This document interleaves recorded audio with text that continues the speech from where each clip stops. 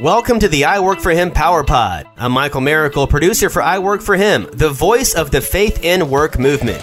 We are on mission to transform the workplace of every Christian into a mission field. Each quick listening Power Pod is designed with you in mind and jam-packed with kingdom resources to help you connect your faith and work. How will this impact your workplace? Let's find out right now. In life, there are three certainties. Four certainties. Death, taxes, change, and our future hope in Jesus. Everything else is buttercream frosting on an incredible Publix white cake. It's good, but it doesn't last forever. Whoa. Today, I know, that's great imagery, huh? I was thinking about that. Think about that, man. Publix cakes, whoa, man. I was hungry when I was writing this. Man. Sorry. Today marks the end of a new beginning. Luke and Dave have been on I Work For Him for almost 6.5 years. They've been faithfully supporting this ministry, have lived out their lives before you month by month. Sometimes it's a little scary. I've only had to edit Dave twice, so not too bad. No, not more than that. Come on. No, I've only had to actually edit you a couple of times. But these guys have just been seeking the Lord. What does it mean to be living out their faith in their work as financial advisors? Luke's calling to be the national voice for the biblically responsible investment movement is calling him the new pastures, and Dave will remain faithfully executing his role as financial advisor and investor at Bel Air Wealth Management. Both remain committed to you, our listeners, in making sure that you have access to a financial advisor who has an eternal perspective and who loves the Lord. Dave holds down the fort at Bel Air Wealth Management, found online at bwmadvisors.com. And that's the last time we're going to hear that, folks. And Luke heads off to... I'll bet at least once more during the next 50 minutes. Yo, this is true. That's right. And Luke heads off to some different waters. I'll let him tell you about that later. A team never to be broken, but a team that heads off into amazing expansion. Can't wait for you to see and hear the rest of the story one day. Luke and Dave, welcome back to I Work For Him. And thanks for supporting the work that we do here in the air. So let's talk about this. Let's talk about calling for a minute. When you look at, so you guys have run alongside each other for a lot of years already. What is the calling on your life, Dave Cruz? Okay, so I believe a calling. I believe very few people are called into a work experience. Those that are called are usually called into the ministry. I think the rest of us, no matter what we do... I couldn't disagree with you more, but you go ahead. Okay, I think no matter what we do, our calling is what the Bible says, go out into the world preaching the gospel, making disciples of all nations. That's my calling. Okay. To be an influence. Is that your calling or your mission? Both. Okay. I think my calling, no matter what I did, I ended up being in finance through circumstance, which God arranged, but I think no matter what I did, that's my calling. Okay, but don't you have a propensity towards being a pretty good financial advisor? Yeah, but I that wasn't my primary desire in college. Well, but in college, even though I took the economics and business, do we really know anything when we're in college? Sure, just ask. Don't ask. You don't want to know. Ask Riley. Yeah. Luke's daughter. She knows. She knows. Luke, what about you? What's the call on your life? You know, as Dave was speaking, I was reminded of this quote that says, God doesn't call those who are qualified. He qualifies those who are called. Or those he calls, rather. Right. And over the years, it's been an evolvement, and it's spiritual maturity evolvement. And as I've grown closer and understood Scripture more, I look at what God has called all of us to do, and that is to love God and love others. So the basis of my calling in anything that I do, because just like Dave said, whether we're financial advisors or I Work For Him, radio show host, ministry, powerhouses, we're all called to love God. Powerhouse, did you get that, Dave? Tagging on the power pod. I want a power pod episode, man. I'm trying to get into your 15-minute power pod, right? That's the goal. That's the goal here. But at the end of the day, no matter what you do, we're all called to love God and love others. Exactly. Right. Yeah. I've seen that a lot, though, where a lot of people think that they're called to a foreign mission field, right? But a lot of times it's because they just couldn't. They're like, well, I can't get a job here that I'm really good at. Maybe I should be a missionary. I mean, I've seen that a lot where people I know that's tough to say on the air, but I have met many people on the foreign mission field who are incredible, who have given up everything to be there, and I've met some people on the foreign mission field. You're going, But it doesn't fit. Right. But how do you discern that? How do you discern prayer, fasting, a group of people around you that are praying over it? But they really believe they're being called, right? But did you believe it from the beginning when that one person was being called? Did you sense right then that wasn't really right? fit? I did. So is God telling you one thing and him the other? That's never the case, right? Yeah, God doesn't tell two people two different things, does he? One wouldn't think. Wouldn't think. Maybe he has a purpose. He has a purpose in everything. Maybe he has a purpose for that. No, I think God can use every experience, but is there really a purpose in us going places where God wasn't calling us? Because we can go where God's not calling us to go, but God can still use that in our lives. Have you done things and been involved in things that probably weren't where God wanted you to be? Certainly. Right. Has God used them? Yes. So your calling. So we disagree a little bit, Dave. You're thinking that you don't necessarily have a calling as a financial advisor. I don't know how that makes your clients feel, but they all look at you going, I think Dave's pretty good at what he does. Dave's real good at what he does. Right. So if that's not a calling, but it's a natural gifting. It is okay. A gift. So if it's not a calling, it's a gifting. How does that gifting, which comes from God, all of our gifting comes from God, how does that play out in your work all day long? I mean, this call in your life, you said your call in your life was to be to the Great Commission. How does that play out in the work that you do? Well, that's pretty easy. God's given me clients to talk with and to develop relationships with and to counsel in both financial matters and sometimes in the rest of their life. And my job is to make sure they know where I'm coming from and that I'm receiving direction from God and from the Scriptures and from the Holy Spirit.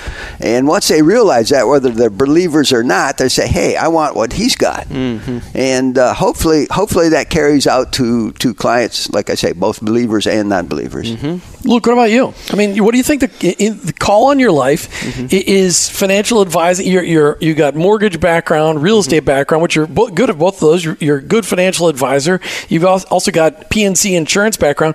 The call on your life seems to be something financial. How does that play out in what you do each and every day here at Bel Air Wealth Management and in the future place where you're going to go? Well, you can mention it. Well, I didn't know if we were okay to it's okay. It's nothing high. It's all good. Inspire Advisors. Inspire. I know you're working on all the paperwork because at 151 pages of paperwork I did this weekend. Gosh, I'm sorry. That was ridiculous. I know. Listen, I spent a lot of time this weekend preparing paperwork. It was a long. So inspireadvisors.com, right? Yeah, inspireadvisors.com. But really, what I'm focused on is delivering a message.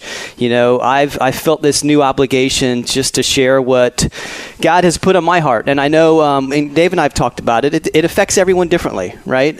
Some people gravitate towards it. Some people, understand it and believe it and implement it. And we're talking about biblically responsible investing, which we've talked about a lot in the last year or two. Yeah. So with me, my new calling is been. Is it a new calling? It is. Or is it a clarification on your calling? Well, yeah, I guess it'd be a clarification or an enlightenment, right? Enlightenment is probably the better word because as a financial advisor, I was always, just like Dave said, we're trying to treat our clients with, and trying to, we pray with our clients. We do, we empathize with our clients scripturally and try to draw people closer to God through our relationships. And then now the enlightenment came when biblically responsible investing came into my life, introduced by you and Martha. Thank God. Thank you. And then nowadays, it's taking biblically responsible investment nationally and with my clients and whoever wants to jump in. Okay, it's like I said, some people jump in with both feet, some people maybe not.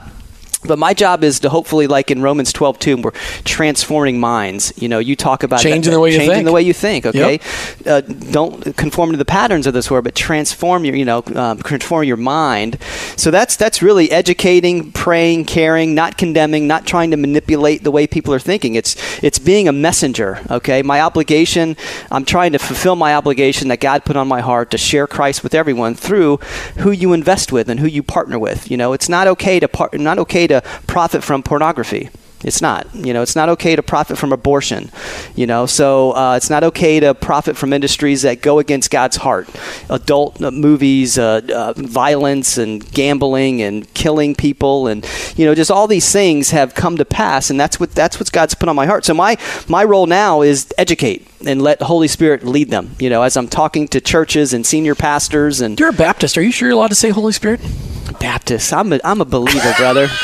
I go to a church that has Baptist on their sign. Wow. Dave, you know I grew up Baptist too, just to keep that in mind. Why? Because you don't hear enough about the power of the Holy Spirit in your work. I mean, when was the last time you had a conversation with somebody at... Why do you relate that to being Baptist? Because the Holy Spirit's mentioned often in the Baptist church.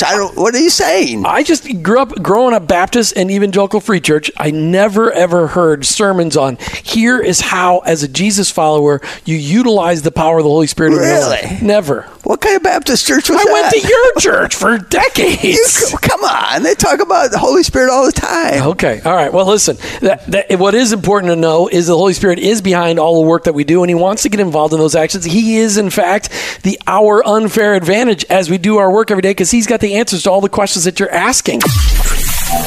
Well, I'll tell you, our family started a donor advised fund with National Christian Foundation a little over a year ago, and we give monthly to it, and then part of my investment advisory fees quarterly also goes to this donor advised fund. So the clients that I partner with, unknowing to them, they're actually funding these types of projects. And a good example is at dinner on Monday night, Tuesday night, family and I were all together, and I said, listen, this hurricane, we need to do something. What's on your heart? And I knew Samaritan's Purse would be probably one of the first organizations down there, so I went to their website, and it's Hurricane Dorian Relief, and I read it off to them, and the family is like, let's do it. And so we went to our donor advised fund, and immediately we gave money directly to Samaritan's Purse and put on there that Hurricane Dorian Relief Fund. And so that is, you're exactly right, that we are, as believers, we prayerfully we're going to stand with them. Not everybody can give financially, but prayerfully we can all stand with them. And we should be praying a lot. Big time. The devastation has got to be amazing. Yeah. So, and then financially for those who can give financially, and $5 or $1, whatever it is, man, you just come together and give a piece. But that's one of the unique things that Inspire Investing inspired me to do, was to create this donor advised fund and start taking management fees that my clients trust me with and doing good things. So a lot of my clients have no idea, but they just gave to the Hurricane Dorian Relief Fund, which is pretty neat. Every company, if they're any good, should be making a profit. But what are they doing with those profits? How do they invest them socially? So here's the issue is a lot of these companies invest socially. Here's an opportunity. Somebody should start a business or a nonprofit even, gathering proxies from Christians. That's all they'd have to do is, okay, send my proxy into this Christian organization, and they will vote it in a biblically responsible manner. Interesting. Okay, but you look at publicly traded stocks like Google, which is under Alphabet, I believe, right, and Amazon. Okay, right. Two phenomenal stocks, and Apple as well. But Amazon, huge purveyor of pornography. Mm-hmm. I mean, that's one of their things they sell. Sell pornography. Nobody thinks Amazon and pornography. No, but they're a huge purveyor of it. And Google is a huge purveyor of it as well. I don't know if you've accidentally typed in anything in your images. You clicked on images or something, you're like, oh, I wasn't looking for that. Well, that and YouTube, because they own YouTube. Right. Google owns YouTube. Right. I mean, so Alphabet. So how do you deal with that? I mean, because there's some companies like Amazon they changed the world of shipping. They've changed the world of retail. Mm-hmm. But they also are a huge purveyor. I don't know what kind of profits they make off of the pornography. Can't be much, man. I mean, that's the sad part. That is not a major part of their business. But it's still a part of their business. But it's still part of their business. You've been listening to I Work For Him with your hosts, Jim and Martha Brangenberg, but Martha's on vacation. We're Christ followers. Our workplace is our mission field, but ultimately, I work for Him.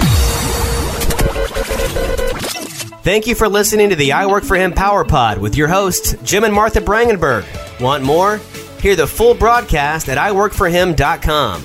Stay connected and receive Power Pack content when you sign up for our blog at iworkforhim.com or follow us on social media at iworkforhim.